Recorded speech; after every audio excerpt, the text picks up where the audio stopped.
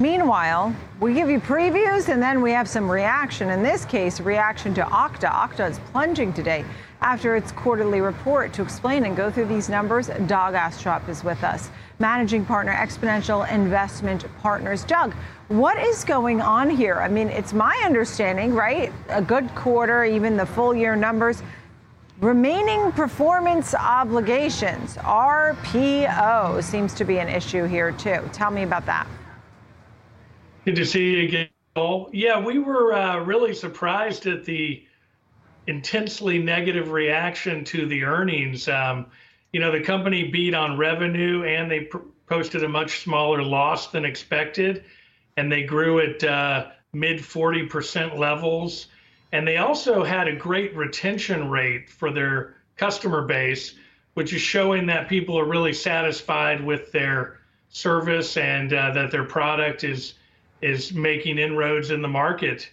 So we think this is really more driven by a more macro picture of the market continually punishing stocks companies that don't make money and they're high growth tech names, but they're unprofitable. So therefore, in this environment, they become increasingly speculative and require a much longer term time horizon.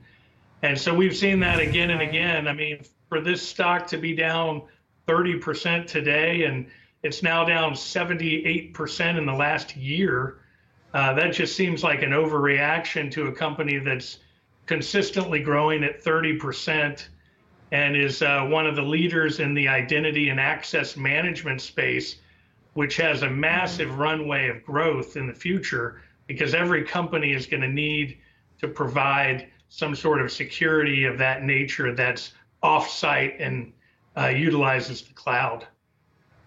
And I wonder if this is somewhat of a one-off, because this is all also about the integration of an acquisition. The CEO, Todd McKinnon, saying in an interview with Barron's that it was kind of a mixed quarter, and the integration has proven harder than they thought. In fact, the biggest issue was that it wasn't clear how the Okta salespeople should be selling Auth0, and that is part of the issue. So it's this integration, which seems like somewhat of a one-off. So if they have the remaining obligations on the rise, I guess that they can get past that. So then that leads me to, is this and other names like it buying opportunities? Yeah, we would agree with that. I mean, it did seem like very short-term, temporary issues that they mentioned in the call, and this would be a great buying opportunity. This stock could easily double in the near future. I mean, it's gotten very inexpensive, down 78% in 1 year. There's not much left to lose there, and when you're growing consistently at 30%, and you're in a very timely industry like this that has a long growth runway, we think it should be trading a lot higher.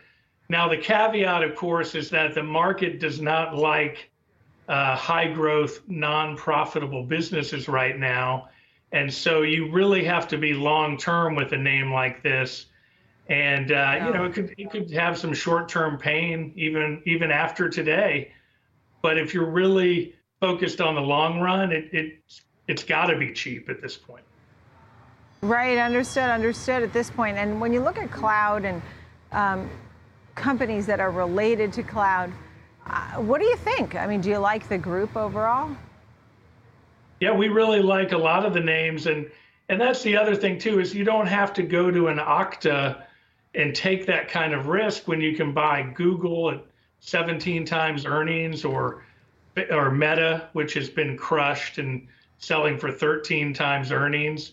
I mean, those are two names right there that have tremendous upside, and they're not nearly as speculative or dangerous. I mean, they're very profitable. They have great operating margins. Facebook has a 40% plus operating margin. And these companies are growing rapidly, and they have the profits already to back that up. So they're a lot less speculative, but have sort of this similar upside, especially Meta. Meta could easily double as well.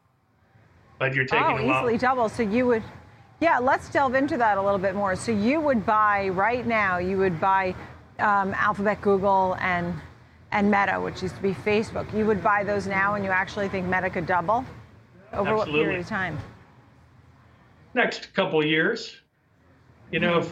Basically, we need this environment to change, though, because we're in this very fearful, bearish environment where all these stocks are being thrown away regardless of the fundamentals. They just they haven't been able to make new highs or go up much. So, it's just going to require some patience, but eventually we'll move out of this very bearish, negative sentiment market, and valuations will be put on these stocks that reflect their fundamentals again.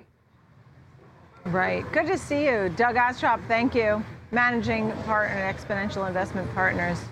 Thanks, Doug.